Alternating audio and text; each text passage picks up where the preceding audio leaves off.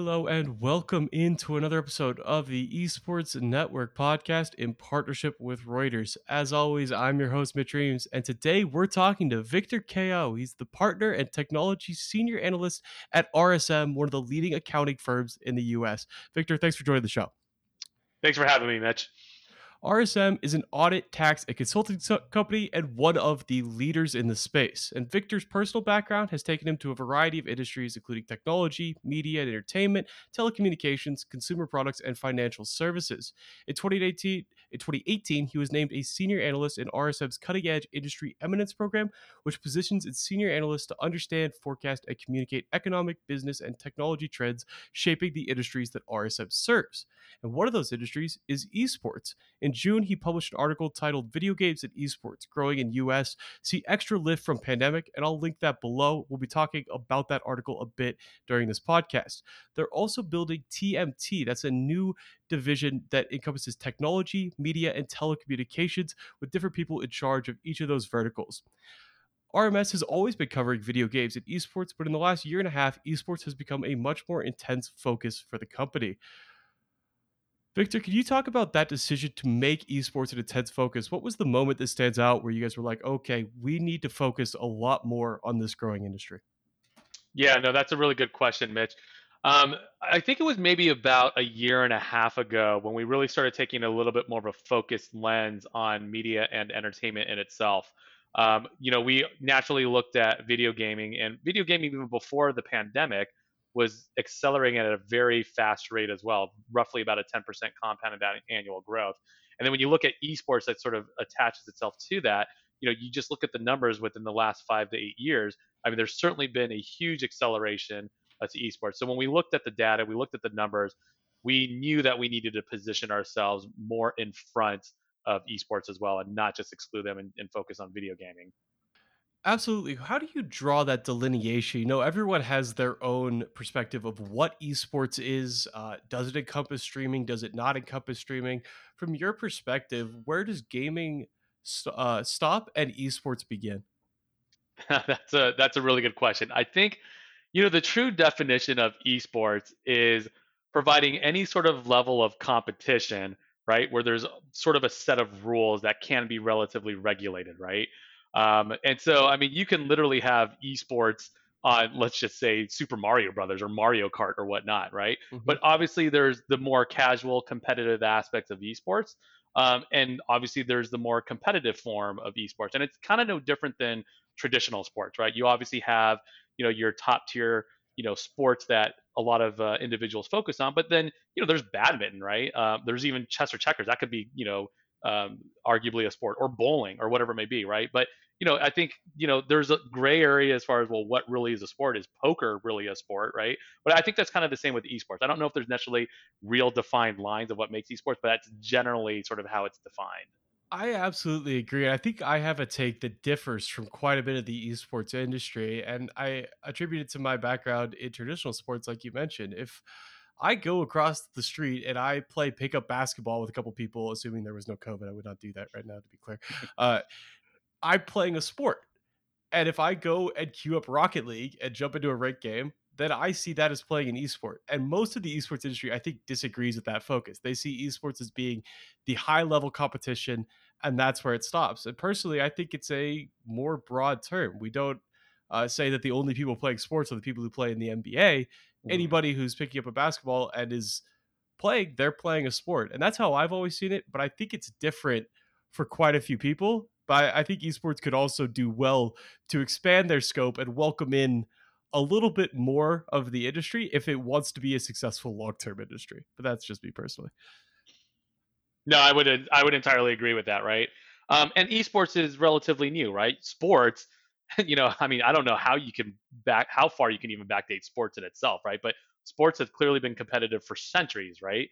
And I think with esports, now that you've got video gaming, I mean, arguably, like, look, you've got even Donkey Kong competitions, right?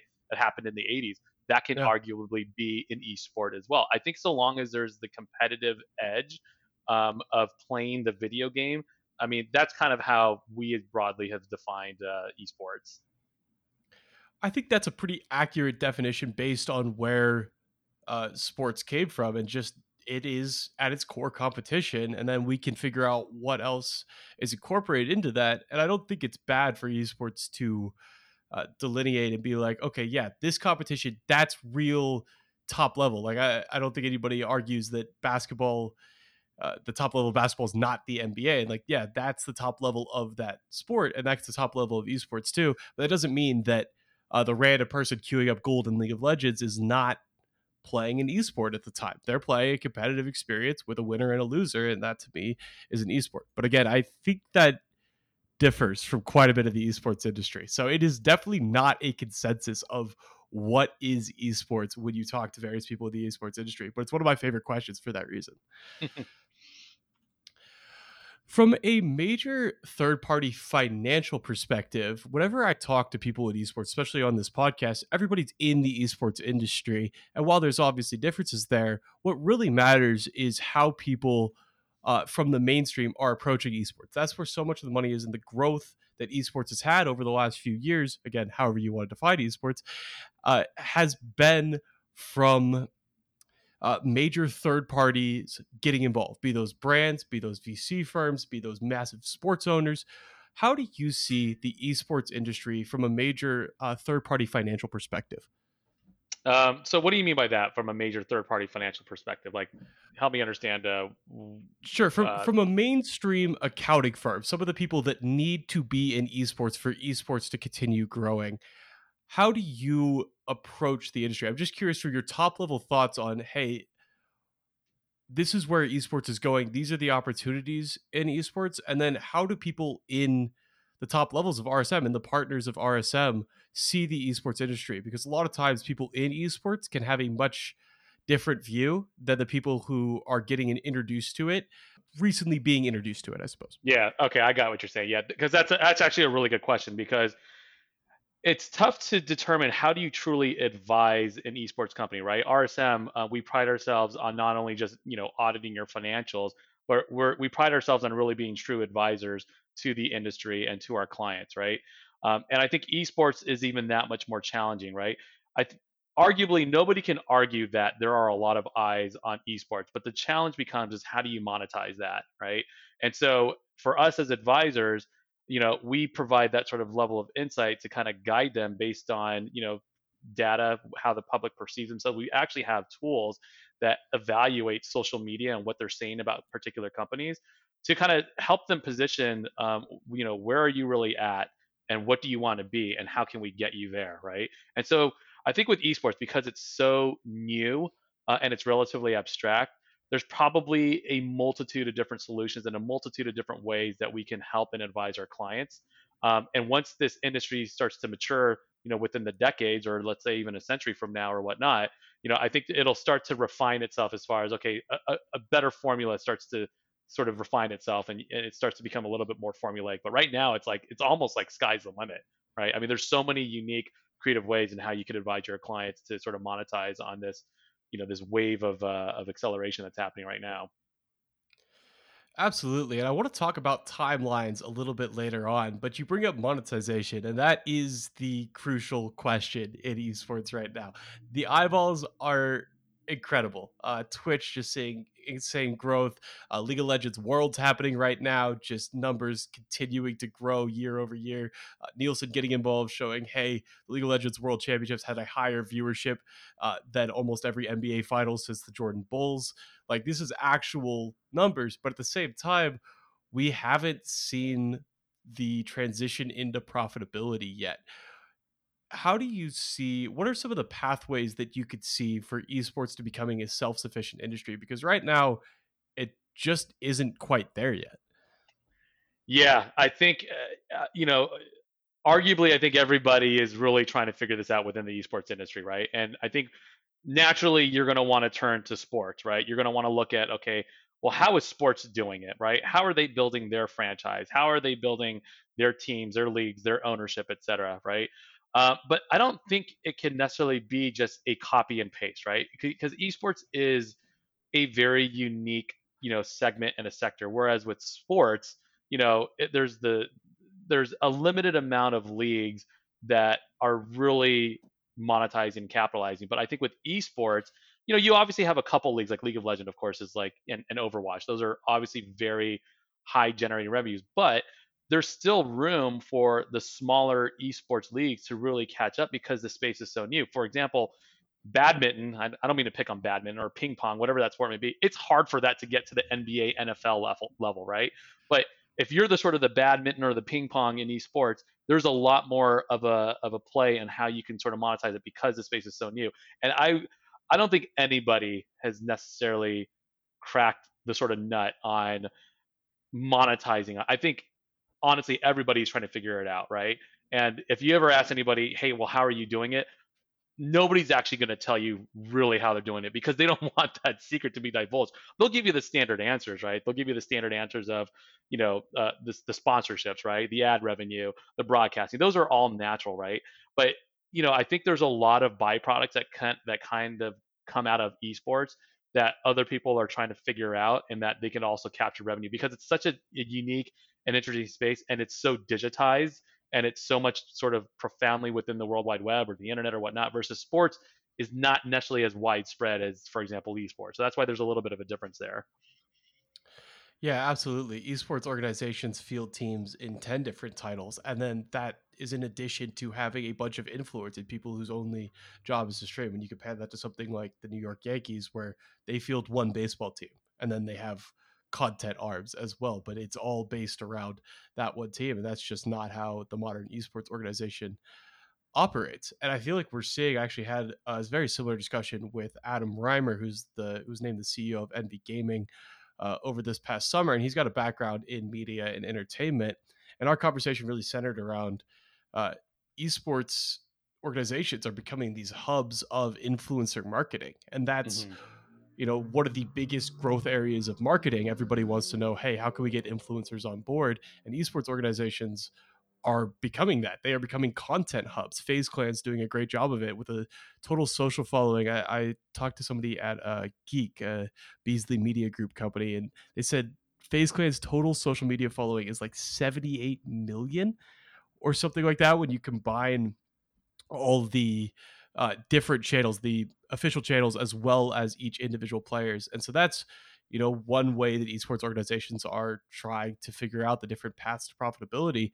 But generally, when you talk to people in the industry, there's just confidence that they'll figure it out in the same way that social media companies ended up figuring it out and became profitable. They had a bunch of eyeballs, and we're just going to reach a critical mass, and then we'll figure out a pathway to be profitable. We'll monetize all these eyeballs, and for now, our goal is to just attract as many eyes as possible. Yeah, I think actually that analogy with social media is actually a really good one and very relevant to esports, because to your point, social media did not know how to, like when Facebook came out, and they started growing in its popularity, they did not know how to necessarily monetize it, right? The typical metric that most use within social media is the ARPU, right? The average revenue per user, right? And if you look at what the ARPU was in Facebook, 15 years ago to what it is now, I mean, I heard some random statistics. I don't know the validity behind it, but I remember them saying something was like 80 cents, and now it's like $12, ARPU now at this point. So I think esports is kind of similar to that. It's just right now there may not be a large ARPU, but I think once this starts to evolve and we start figuring it out, there's going to be a huge multiple of getting revenue in. Absolutely. Yeah, that's a crazy growth number on Facebook. And we're not going to dive too much into the social media strategy for receiving those massive increases in ARPU, but it's a good analogy just in the way that they knew they had something. They knew they were growing very quickly, and eventually they managed to figure out how to monetize it. And that's sort of where esports is sitting at right now. Speaking of that, as we look towards the horizon, you're a tech expert with working in a variety of different fields. What opportunities do you see for esports in the world of technological advancement? We think about mobile gaming, VR, some of the popular ones. What tech is on the horizon for esports that you think is going to have a big impact on the industry? I think that's a good question, right? I think the game itself really makes a huge difference as to the success of esport, right? Because League of Legends obviously was, what really kind of provided a lot of acceleration in this whole area, right? And the reason being is because of how the game is being played and how different it was from your typical multi online battle arena type of games, right? So I think from a technical standpoint, I think that's going to have to continue. Like, in order for esports to continue its sort of popularity, you've got to continue to focus on it's either a new game, or it's b, like what Riot does really well with League of Legends is they're always finding out different ways to adjust the game, so it's not like you're playing the same game year over year, right? You're taking the same platform, but you're kind of changing up the rules or the characters or their power ups or whatever it may be. So I think from that technical standpoint, I think that will probably continue to evolve. But like from a technology standpoint, like the AR, the VR, I mean, I think we all want to see that happen, right? You look at all the sci-fi action films, et cetera. You look at the movie industry, right? And you look at, oh wow, how cool it'd be. Well, instead of me playing it on the computer, I'm actually one of those avatars or whatnot. I think gaming could potentially get there. It's a matter of when. But I think with augmented reality and virtual reality becoming um, you know having more attention there, I think we're at an era where that's starting to become looked upon with a close examination as far as, okay, is this going to be the moment? But I feel like with virtual reality, it's always entered into stages within the decades, like in the 80s, 90s, in 2000s, but then it kind of slowly fades away, and then something else comes in and it slowly fades away. But I think virtual reality is certainly something that a lot of folks are going to be excited about. The gameplay as well, but I think it's just, in essence, it's just the spread, and as our infrastructure, and as we all start to get on either a 5G or a gigabit fiber connection, I think that's even going to change the esports in itself, because everybody's going to be able to get on it. And in the world of esports, where every millisecond counts, right? You no longer have to have it in an arena where you're having it on particular servers, because you don't want the internet to affect the gameplay, right? Once the internet starts to catch up, or the infrastructure starts to catch up, I think there's going to even be that much more technological advancement and more people involved in getting into the space. Absolutely agree. Accessibility is just the key word. It's what League of Legends did so well. Is, hey, it's a free to play game, and there's no you can pay money for skins, but they don't have any impact on your character's performance. So here, this game is accessible. We're gonna grow our massive player base, and now you're seeing that same accessibility, like you said, with internet speeds, with people having better access. Right now, it's really hard to be a competitive esports player in the Midwest. It's just very difficult to do that because a lot of games don't have servers there. Fortnite pros are moving to either Los Angeles or to the East Coast to play their games because they just had much better ping and they weren't able to compete. And so, having standard internet speeds, and that's just for the US. If you look at growing markets around the world, mobile gaming has made esports accessible in so many countries. You look at countries like India, who's now having a little bit of a a rift with PUBG Mobile, but that was the most Hmm. popular game in that country for a very long period of time with a massive player base. You look at Right. Brazil's Free Fire, and they're driving insane numbers on their content. China being the original adopter and one of the leaders in mobile gaming, and it's just seeing that accessibility is so crucial for esports and gaming's continued growth, to have everybody be able to play these games, because that's what sports had for so long. Is people, hey, okay, you could create a ball, you could kick a ball through a goal. That's soccer.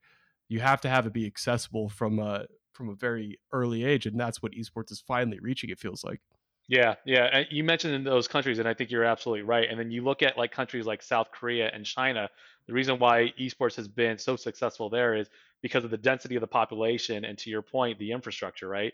They're very well known for having the broadband speeds, the infrastructure. But even beforehand, when not everybody was able to afford, these, gaming machines, or consoles. People were just going to internet cafes, right? And there was a lot of that going on. So they had the infrastructure to support that. And to your point, like once that starts to proliferate across, I think that's where the opportunities are for really to be technological advancements in esports. It's once everybody starts having accessibility to all of this, I think the game is really going to start to change. I think so as well. And there's tons and tons of growth and innovation happening. I mean, just the rise of mobile phone technology and the way that 5 years ago, the top game on mobile phones was like Candy Crush and Angry Birds. And now people are playing uh, battle royales with 100 people dropping into the same map and very complex controls. And they're able to actually play those types of games on mobile is really, really crazy to think about where that's going to be another 5 years from now, and how big mobile gaming and mobile esports are going to be when everyone can play them, when everyone's playing them all over the place. Yeah, yeah, absolutely agree. Want to change gears just a little bit and talk about numbers. So there are, I have this thing in esports and I call it the parent test. And it's whatever moment in the esports industry somehow permeates my parents' following of, say, the Wall Street Journal or the local news channel. Something about esports gets to them, and that's the parent test. You know, some examples are the Ninja stream with Drake that managed to reach them, the Fortnite World Cup prize pool with 30 million that reached them. What are some of the numbers that you've seen that reach the mainstream audience? And now I know you have a much higher level of interest in esports beyond just my parents' general knowledge and being confused why their kids are playing so much League of Legends. But what are some of the numbers that you feel like the mainstream has attached onto esports that have cut through and come out of the esports industry that people are like, wow, that's really important. That matters. Yeah, and I think all credit to Newzoo, because I feel like Newzoo is the one that really a lot of folks are starting to use as far as a measurement of that data and those numbers. So when I think about numbers, right, and when I think about like the opportunities there, I think a lot of us within the industry do point to the Newzoo data that's out there. So you think about video gaming as a whole, right? It's $160 billion global revenue, right? Of which half of that, or almost half of that, is mobile, right? And then it's roughly a quarter, right? Quarter PC, quarter console. I'm sorry, yeah, quarter console rather. So I think those numbers certainly resonate with a lot, and I think we're starting to use that 160 billion word, and also the 10% compounded annual growth, and what's to even come ahead on video gaming. But then you look at esports, right? So Newzoo also provided some data around what they feel the global revenue is on that, and that's roughly about 1.1 billion. But the crazy thing about the data that they picked up on is that you look at the compounded annual growth and what the future entails. I mean, it's literally 15 to 20%, right? And it's not too often where you see numbers like that. But I think to your point, it's like, okay, well, there's those numbers, but okay, well, how concrete are those numbers, right? But then you can also look at Twitch, for example, right? I mean, Twitch on average had 3 billion streaming hours per quarter. And once COVID hit, when their Q2 numbers released, it nearly doubled, almost 6 billion hours that are being streamed on a quarter to quarter basis, right? And Reed Hastings is very famously quoted for their competition is not necessarily the Disneys, the Hulus, with against Netflix. It's really you're competing against people's free time. You're competing against YouTube. You're competing against Twitch. You're competing against people just going on and playing games. That's your competition, right? It's the free time. And you think about how many billions of hours divided by the number of people who are actually on there streaming. That's a huge number. That's huge competition. If I was Netflix, that would be something that I'd be worried about, right? Because there's a lot of popularity and momentum gaining in that. And I think that could potentially continue. Oh, undoubtedly. There's so much gaming content on Twitch and YouTube that I'm a big Hearthstone player, and I used to queue up Netflix while I played Hearthstone, and it's shifted to watching Twitch streams and watching YouTube videos, and that's just an anecdotal case study, but I'm sure that's happening. We've seen the numbers, we've seen the growth numbers, and if you're a media streaming company, you have to be aware of just how big these are getting. And Amazon is just positioned in such a beautiful place with Twitch. That was one of the best investments of the last decade by far. Had to be. Yeah. Um, you mentioned Newzoo's numbers too, and this is also brings up a really good point. People have critiqued Newzoo's numbers in the past, very famously in a Kotaku article titled "Inside the Esports Bubble."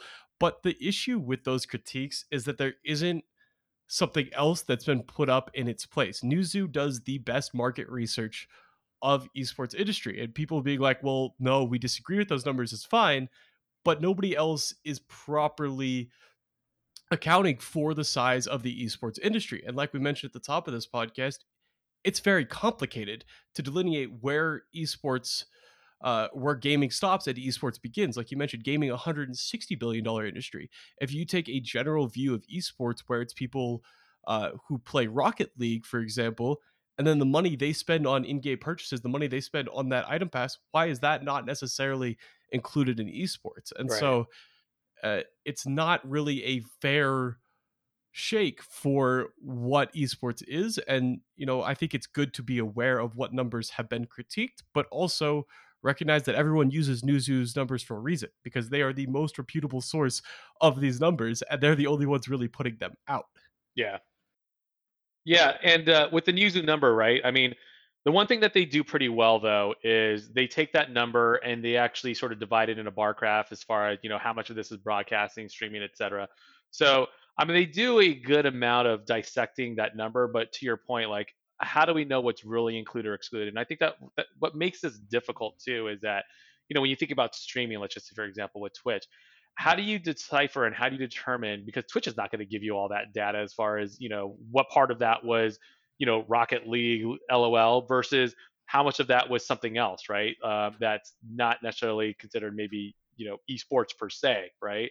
Or just somebody just watching or just streaming them playing Super Mario Brothers or whatever it might be, right? So it's really hard to dissect that information out, and Yuzu has no choice but to make their best guesstimate and their estimates based on the data they see. And the thing with esports is that the data is not always as transparent as other industries that have more metrics, they have more numbers, they have more transparency behind that. But with esports, you just don't really have as much of that. Absolutely. You have very few publicly traded companies in esports, so you have a lot much fewer market reports that come out showing, hey, where these, especially on the esports organization side. It's like Guild Esports just did an IPO. I think Astralis is public and Enthusiast Gaming is public. And beyond that, you don't really know where Cloud9, how much money Cloud9 brings in, or Team Liquid, or anything like that. Yeah. So, from your perspective, working for a firm like RMS, where you need to be concrete in your numbers, how do you work through numbers with the knowledge that, hey, we're trying to get the best numbers possible, but we also know that some of these metrics are a little bit cloudy, sometimes purposefully obscured to try and make the industry seems larger? How do you cut through some of the quote unquote bad numbers to make sure that you have the best accurate data you can? Yeah, I mean, the numbers are the numbers themselves, right? You can question data, you can question numbers to no end, right? But really, it's just, I think everybody knows that there's an opportunity here. We may not be able to come up with an exact science as to what that number is, but there clearly is an opportunity, right? And there are certain numbers that cannot be argued, such as the Twitch streaming hours. I think that's a little bit more binary, right? Now, as far as how you're dissecting out that Twitch streaming and who's actually doing the streaming or whatever it may be, obviously there you can challenge that. But I think it's you can't argue the fact that there are more individuals now that are um, streaming. You can't argue the fact that there is now more download that has to do with video gaming content because Verizon publishes that data, right? So you see signals of what's happening, right? But it's hard to determine, well, what's the number as far as from a dollar standpoint that's all equating to, right? But I think that's where there tends to be a gray area. But there, you cannot possibly argue with the data that's out there, the transparency that's out there, as far as the download feeds, the upload feeds, the streaming hours, etc. That goes to show that video gaming and esports has certainly taken off, especially during COVID. Absolutely. And that brings up our first mention of this pandemic, I think, on the podcast, which might be a new record since the pandemic took hold in March. 28 minutes in is pretty good. But it's something that we always have to discuss because it has been the source of a lot of trends and a lot of mainstream interest on the video game market. And there's been no doubt that video gaming has skyrocketed during this. People playing games, people watching games, people creating content. Uh, but on the esports side, and again, this gets down to where you delineate esports from gaming. If you take only the top level view of esports, where, hey, we're only looking at these high level competitions, your ESLs, your Activision Blizzard franchise leagues, it's been pretty rocky road for esports, especially those Activision Blizzard franchise leagues. They were supposed to go to this home and away format with a lot of ticket sales, the most live events of any season ever, as far as I'm aware, besides I think the LPL in China, who's been doing this for a little while, but on a much grander scale. And they had to cancel all of those. And then we saw that they delayed franchise payments because it's been so weird. A little force majeure clauses probably being invoked with some people, Mhm. some of those deals. And I'm curious from your perspective, what lasting impacts have you seen from the pandemic on both the top level esports industry, these really high level leagues that people guarantee and absolutely associate with esports, and with the general gaming. And so, what are the lasting impacts of this pandemic on video game and esports in general? Yeah, I think the lasting impact is that I think you're just getting more and more people who are starting to notice and get into esports that would have never gotten into it before the pandemic, right? I think, once you're kind of understanding it more and once you're playing the game, well, let's just say whether it be League of Legends, Overwatch, COD, whatever it may be, once you're captured and once you've got that interest, I think that fire just starts to burn more and more and more inside you, right? Because so long as you've got an interest in any sort of level of competition, whether it be physical or whether it be through gaming, you know that's always going. I feel like that's always going to be there, right? You're always going to have that curiosity. You're going to always have that what if. How do I get to that next level? How do I beat this person, right? And I think that's just kind of innate in us. So I feel like that in itself is going to be a lasting impact. That's why, like a lot of us, there's a lot of naysayers about esports. It's like, okay, this is only just during the pandemic. I don't think so, right? Because you've gotten so many other people that are involved into esports now that were never involved or never had any interest in it, that that appetite is just going to continue growing, growing, and growing. And then when you look at and when you start understanding the technicalities of esports, I think a lot of people think like, well, it's just people playing, video games on a controller. How difficult can that be? There is so much technicality there. It's probably even more difficult to be a professional esports player than it is to be professional sports player in itself, right? Like, granted, there's the physical or the athleticism there, but I think when it comes to esports, just the amount of just the mental sort of stamina, right? And being able to process so much information in such a short amount of time, like these guys who are professional esports players, like if you understand the art and the science of being a professional esports player, and once you start getting it, and you start playing it, then you're like, oh my god, how do I get to that person? It's kind of like a person who looks up to like a LeBron James or a Jordan, right? They look at basketball and they see that and like, oh wow, I want to do that, I can do that, and so they end up starting to pick up a basketball and they try to do it. But then when they try to do it, they realize how difficult that is, right? But then it strives for you to want to get to that level, right? And so I think that attraction and that addiction, sort of say, is going to be there, right? And that's why I think this is lasting. This is not a fad. This is not a phase. Uh, True, COVID did put a little bit of a jolt into getting more people into it, but this is not going to, in my opinion, when I look at this, I don't think this is going to decline in the long run. I don't see how it possibly could, to be completely honest. It might have a correction. It might have see less money enter compared to where it was a few years ago, but 10, 15 years in the future, everyone's still playing video games. I have no intention of ever giving them up personally.